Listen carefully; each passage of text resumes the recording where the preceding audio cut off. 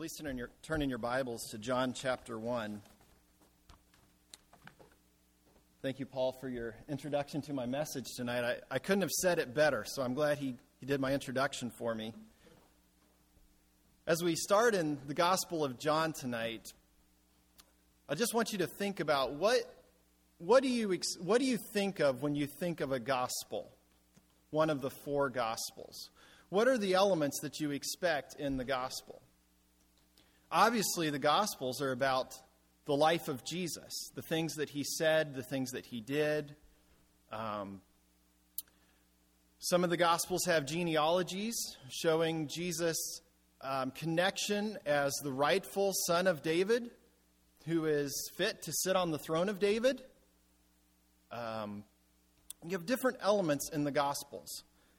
But John has a unique beginning to his Gospel. He starts with, in these first 18 verses, with what is called the prologue. And really what it is it's really a theological description of Jesus from a 30,000-foot view, away from everything. We haven't even started talking about his life and ministry. It's outside of that. It's above that. And so the prologue starts in the beginning, before creation, all right? And it ends in verse 18 with Jesus at the Father's side in heaven after his life on earth. So he's starting out with this, just telling us all kinds of wonderful things about Jesus, as we're going to see here in a minute. And we haven't even started on his life. That's as soon as this section is done, we're going to start, okay, here's John the Baptist. He prepares the way for the Lord. Here's Jesus. Let's go. But I want to, as we look at this tonight, I hope you'll see the significance of what John is telling us in this section. Now, John introduces Jesus to us with the title of the Word. And the Word is a unique title used by John here that really isn't used anywhere else in the New Testament, at least not exactly in this way. So there might be a question, well, why would John call Jesus the Word? And I think D.A. Carson explains it well, so I'm just going to read a quotation from him. He says, God's Word in the Old Testament is his powerful self-expression in creation, revelation, and salvation.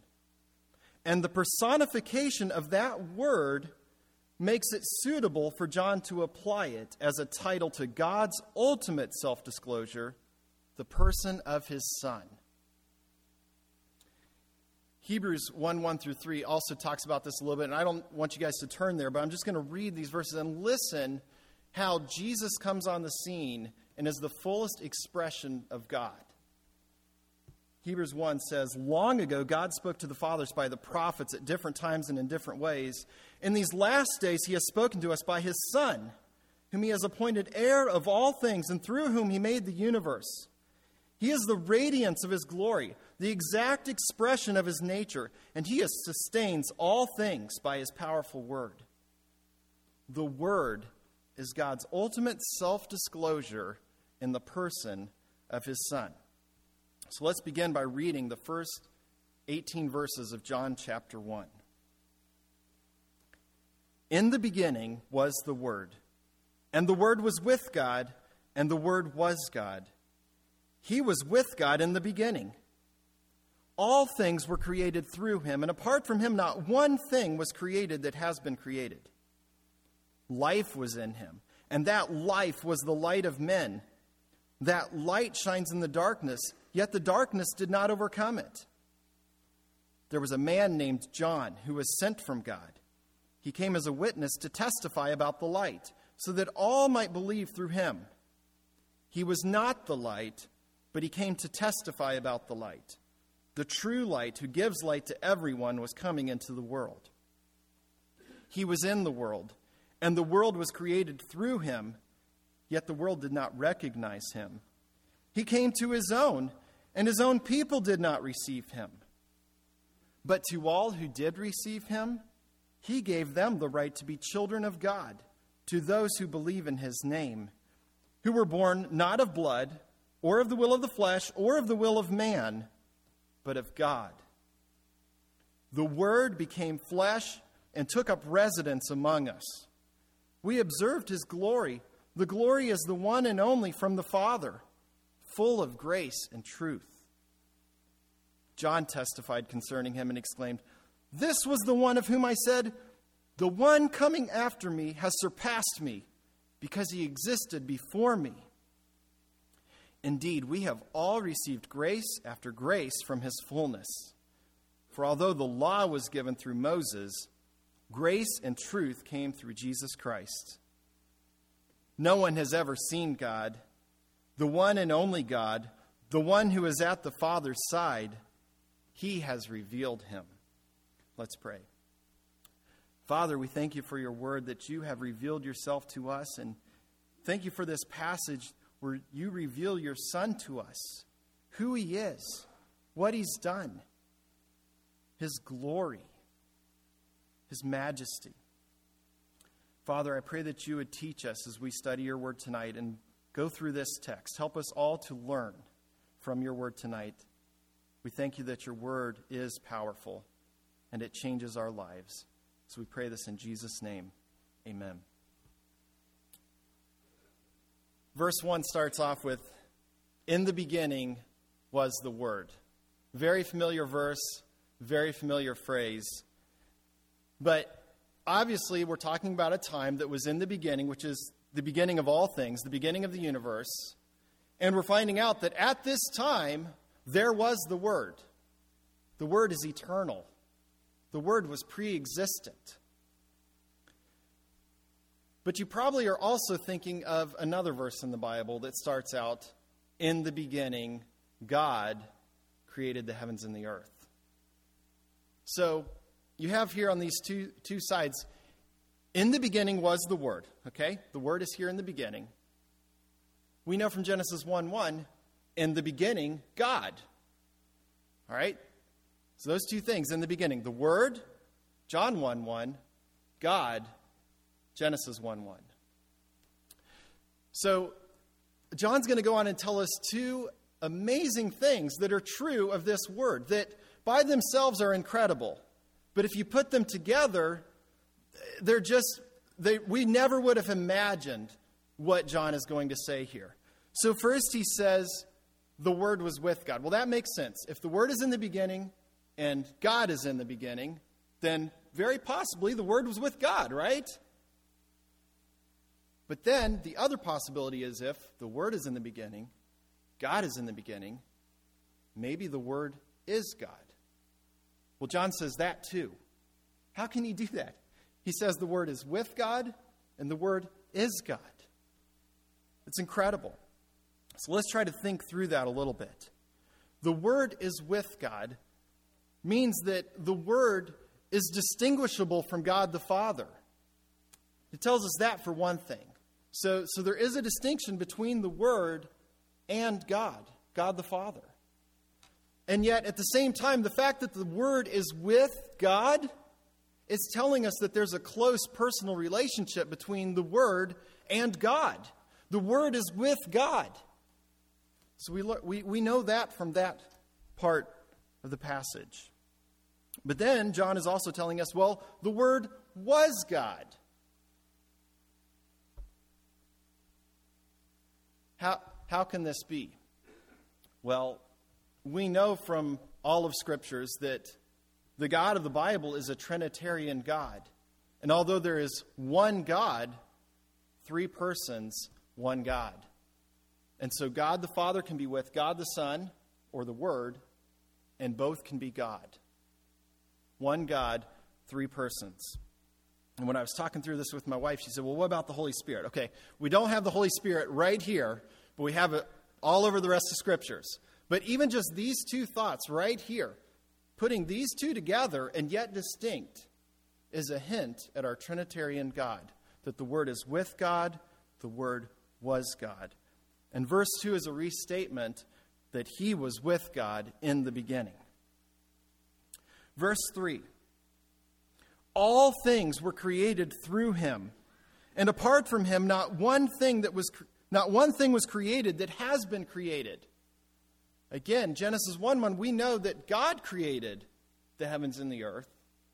We have a little bit of a description that the Spirit was hovering over waters at that time and maybe doing something in creation.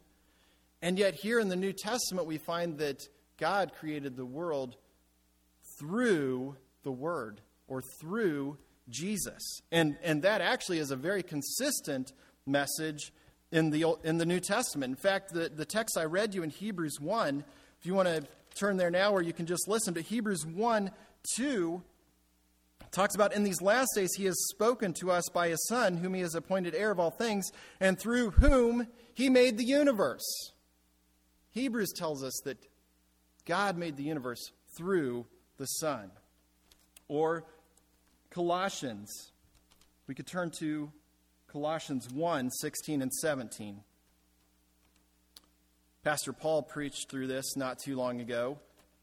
This incredible section, again, describing Christ.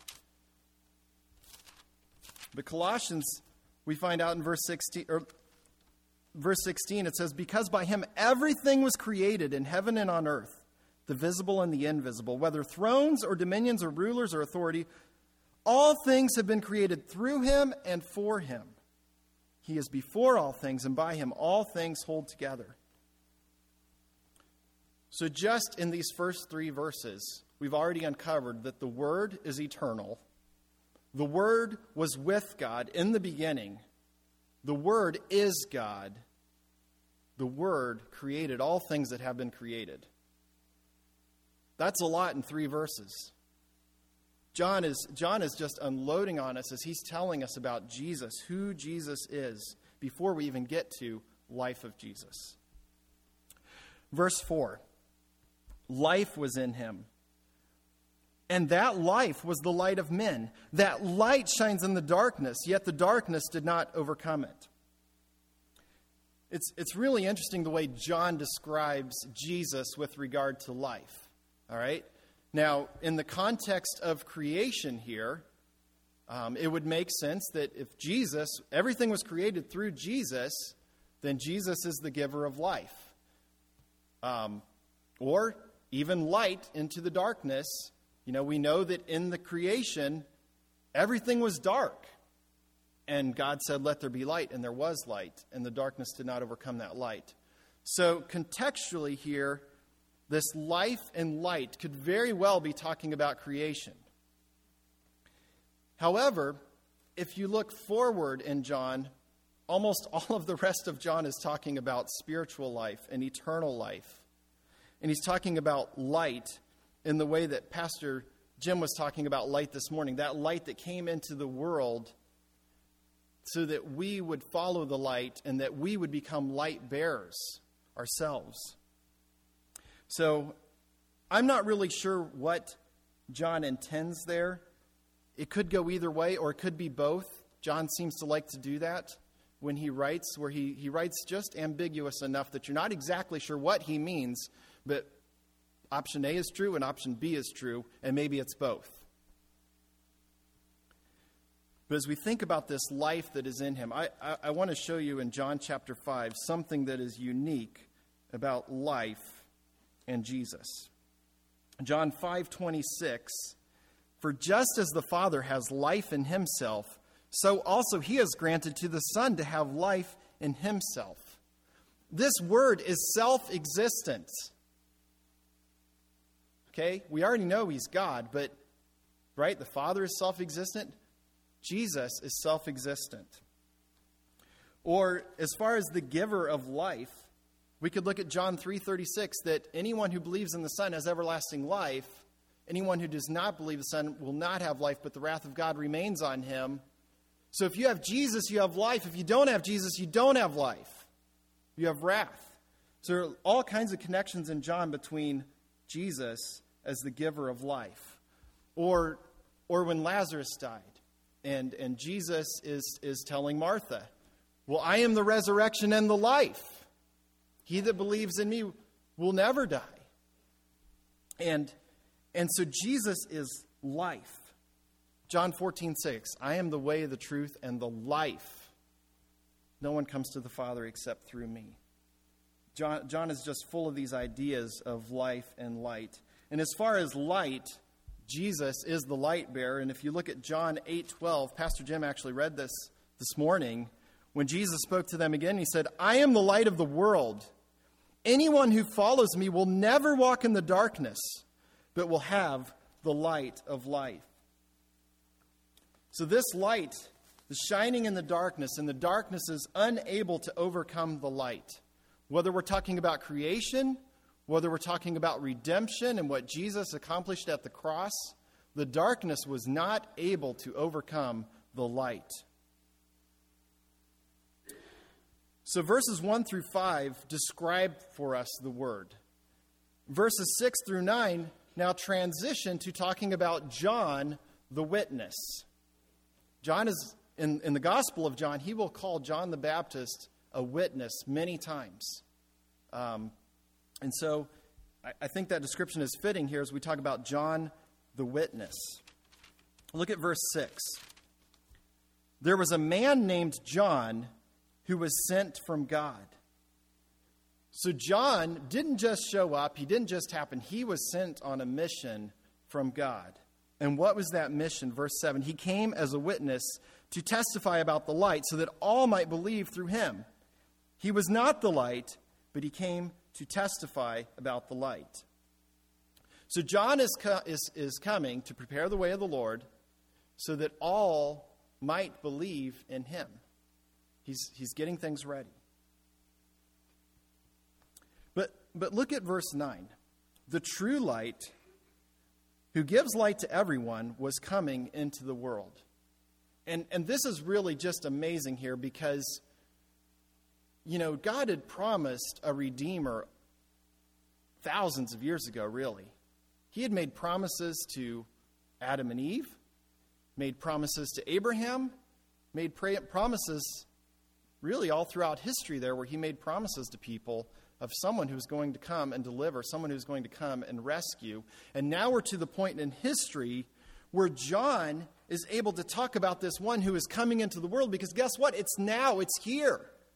John's arrival and John's ministry means that the time is now for Jesus to come. It's finally here. And so we have this amazing link historically that as John comes on the scene with his ministry, prophesied in Scripture, in Isaiah, that as John comes, Jesus is going to come after him. So it's time. Now, what do we do with this idea that this light is going to give light to everyone?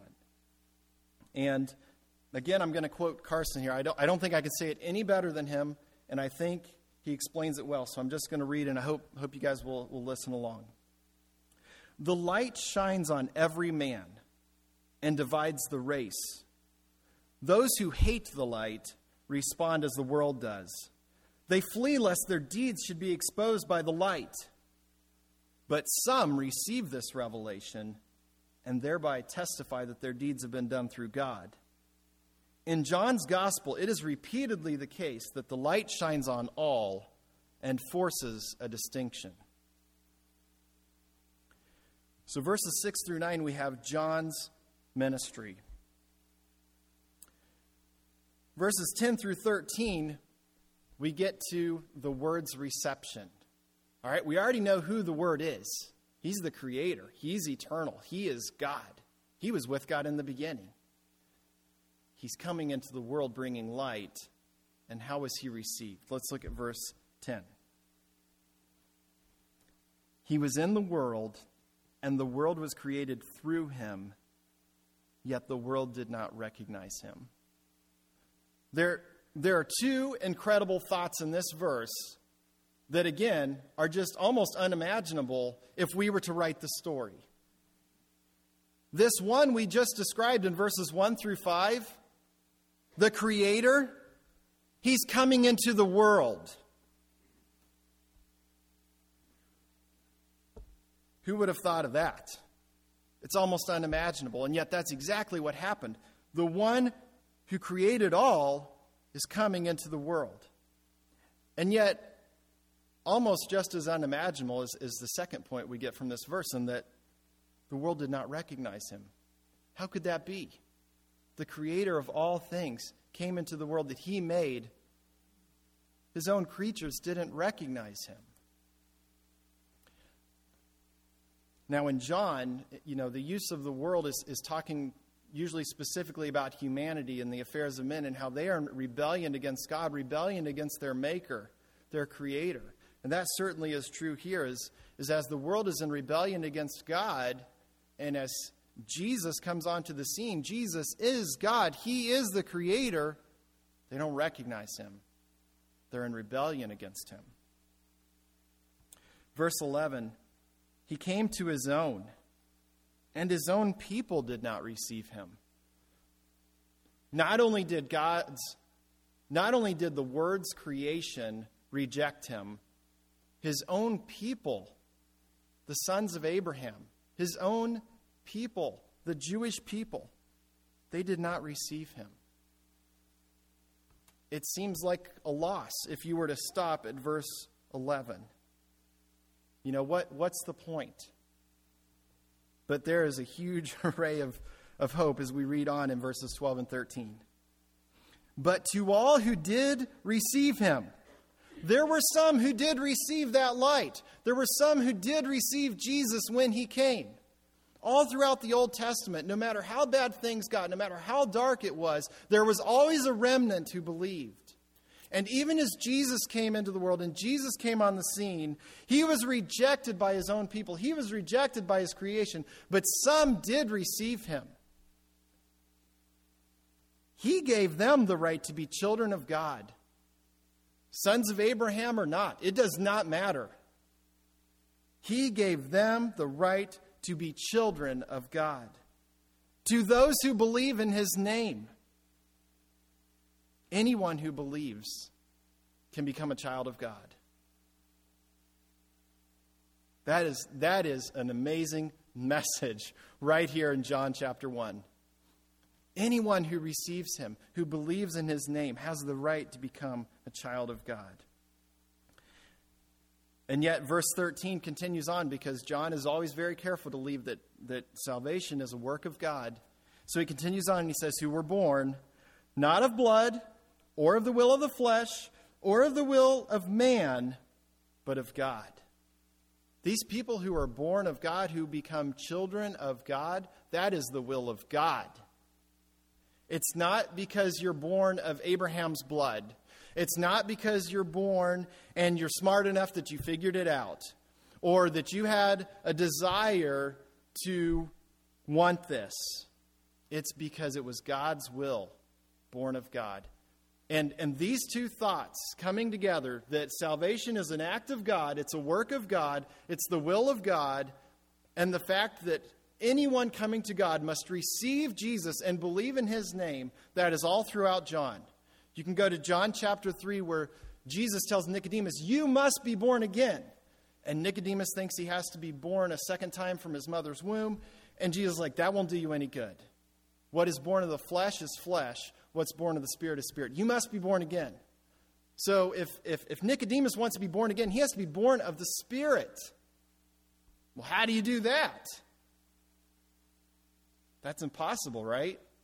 And yet when Jesus goes on to explain how these things can be to Nicodemus, he doesn't stay there. He goes to the other side and he says, you know what? You did not receive our words. You did not believe.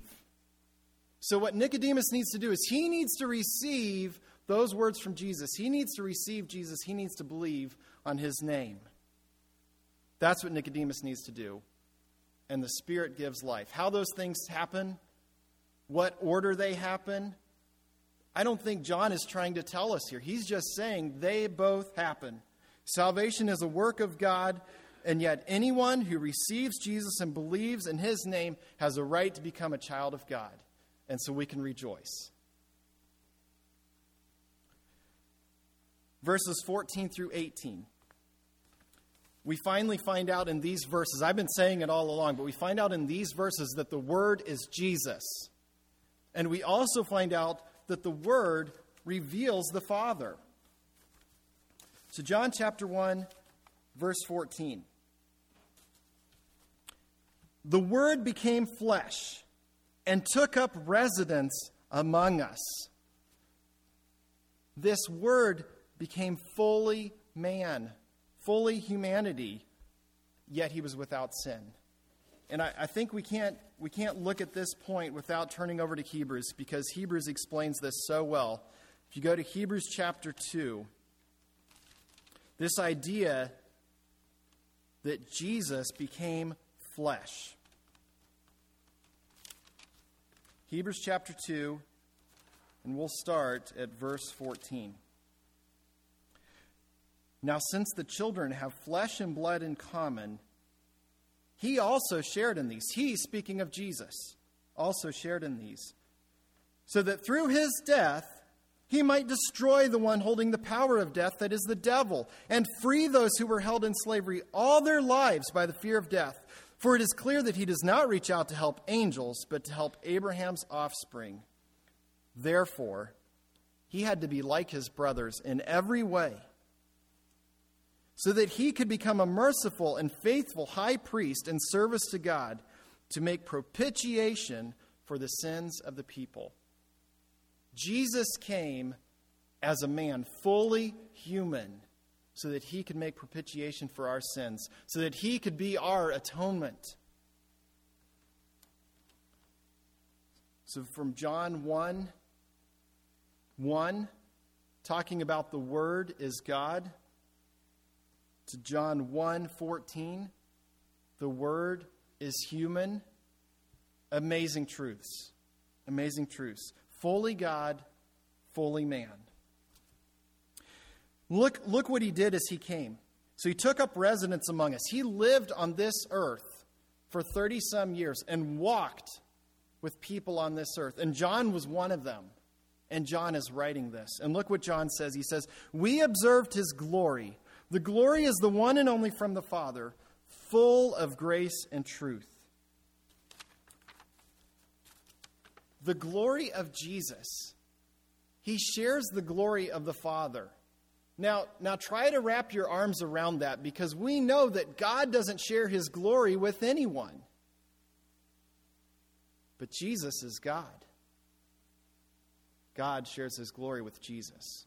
Jesus came, and John says, we observed his glory. The glory as the one and only from the Father. And I think this reference to seeing that glory would be reference to the Transfiguration, when Peter, James, and John were able to see the glory of the Son. It was revealed to them momentarily. And then look at this here, verse 14, the very end there, that Jesus is full of grace and truth. This is what's so great about Jesus coming, all right? Because he is full of grace and truth. Now, verse 15, we jump back to John a little bit, but he's making a really powerful statement about Jesus here. He says, "John testified concerning him and exclaimed, 'This is the one of whom I said, the one coming after me has surpassed me, because he existed before me.'" Now, in Jewish thought, the one who comes first has higher priority. It's never the one who comes later or the one who comes after. And yet John says, the one coming after me has surpassed me. And then he makes that great claim that he existed before me. You see, he existed in the beginning. He's eternal. Born as a human after John, but existing before John. He was in the beginning with God. Verse 16. "Indeed, we have all received grace after grace from his fullness. For although the law was given through Moses, grace and truth came through Jesus Christ." And I think really the way this grace after grace thing in verse 16, the way this could be taken is all right, so you have received grace, and now with Jesus you've received grace, and it's a different grace. Or you have received grace instead of grace. Now you're getting a different grace. Look how that's explained a little bit in verse 17. The law was given through Moses. That was grace.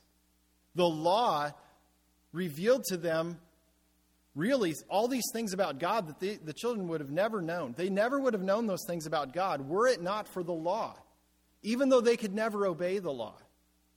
And so there were provisions within a sacrificial system where their sins could be atoned with blood, according to God's prescription.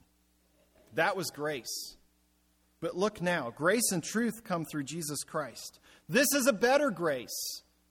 Jesus is going to die once and for all and satisfy the penalty for all of the sins of mankind in one shot.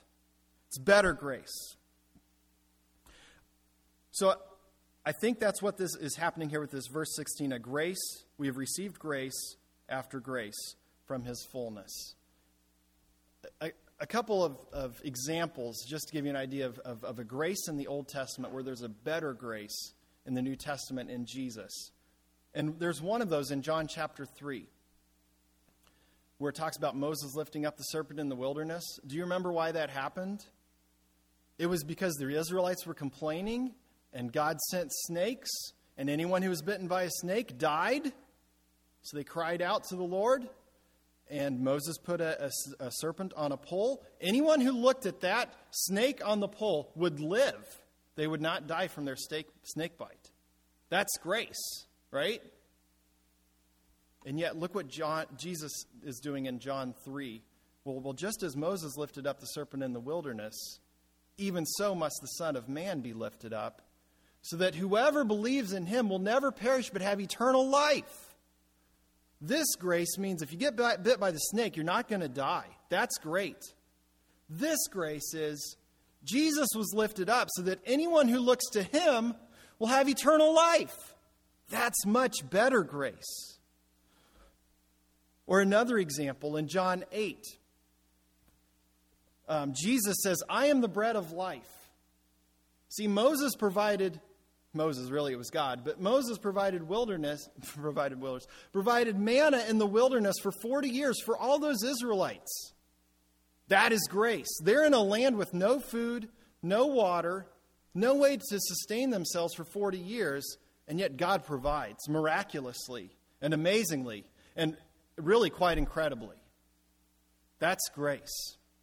And yet Jesus says, I'm the bread of life, and anyone who eats of me will never be hungry again. So this one manna is good until your next meal. That is grace. Jesus, the bread of life. Anyone who eats from him will never be hungry again. That's better grace. And I really think that's kind of the idea here. As the law was given through Moses, grace and truth came through Jesus Christ. Look at verse 18. No one has ever seen God. Okay? Now, there is an exception, but we'll get to that in a minute. But he starts out, no one has ever seen God, the one and only God, the one who is at the Father's side. He has revealed him. Turn over to John chapter 6, verse 46. We find our exception. Not that anyone has seen the Father, except the one who is from God. He has seen the Father. So there's an exception to verse 18 that no one has seen the Father. The Son has seen the Father. And not only has he seen the Father, but he reveals the Father to us. He has revealed him. Look at John chapter 14, verse 6.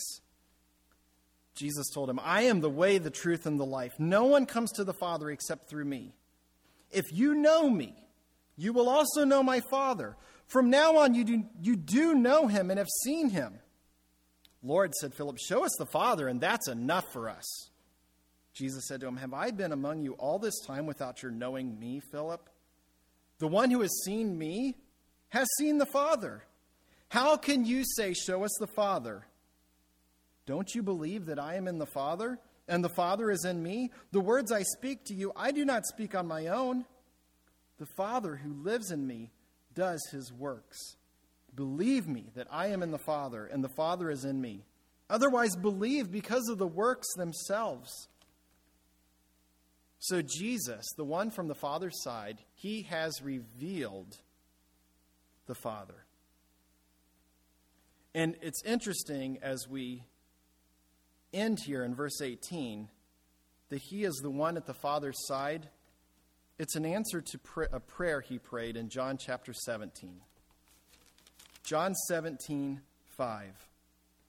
Now, Father, glorify me in your presence with that glory I had with you before the world existed. You see how many of those components that we've seen in John 1 through 18? He's praying that the glory he once had and being with the Father, that he would have that again. Well, that's been answered in verse 18. But look at these descriptions. He was with the Father before the world existed. John 1:1. He wants to be glorified with the glory that he had with him when he was there. John saw a glimpse of that. He didn't see all of it for all time, but he got a little picture of it. Jesus shares the glory of the Father. Jesus is God, and Jesus is once again at the Father's side as we finish this section in verse 18. It's kind of a 30,000-foot view of who Jesus is before John starts into the life of Jesus, the life and ministry of Jesus. And the emphasis in this section is clearly on how God is revealed through Jesus. Jesus is the ultimate disclosure of God himself. Or as Colossians describes it, Jesus is the visible image of the invisible God. How are we to respond as we look at such a text as this? It's really a pretty simple response. As he came and was rejected by many, he was received by some. And so our response should be to receive Jesus, to believe in Jesus, and finally to follow Jesus. Look at John 8, verse 12. Pastor Jim read it this morning.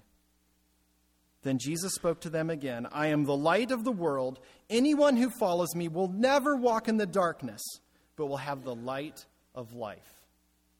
So that's what I would want to leave you with as we start out 2016. Receive Jesus, believe in Jesus, follow Jesus. Let's pray. Father, we thank you for your word. If we did not have your word, we would know so little about you. And as we see in this passage, we can be thankful for Jesus coming to earth to further reveal you to us. And Father, we thank you for the salvation that is available in Christ Jesus, as he came and brought life and light to all who will believe. Father, would you help us this year to receive Jesus, to believe in Jesus, and to follow Jesus, as you demand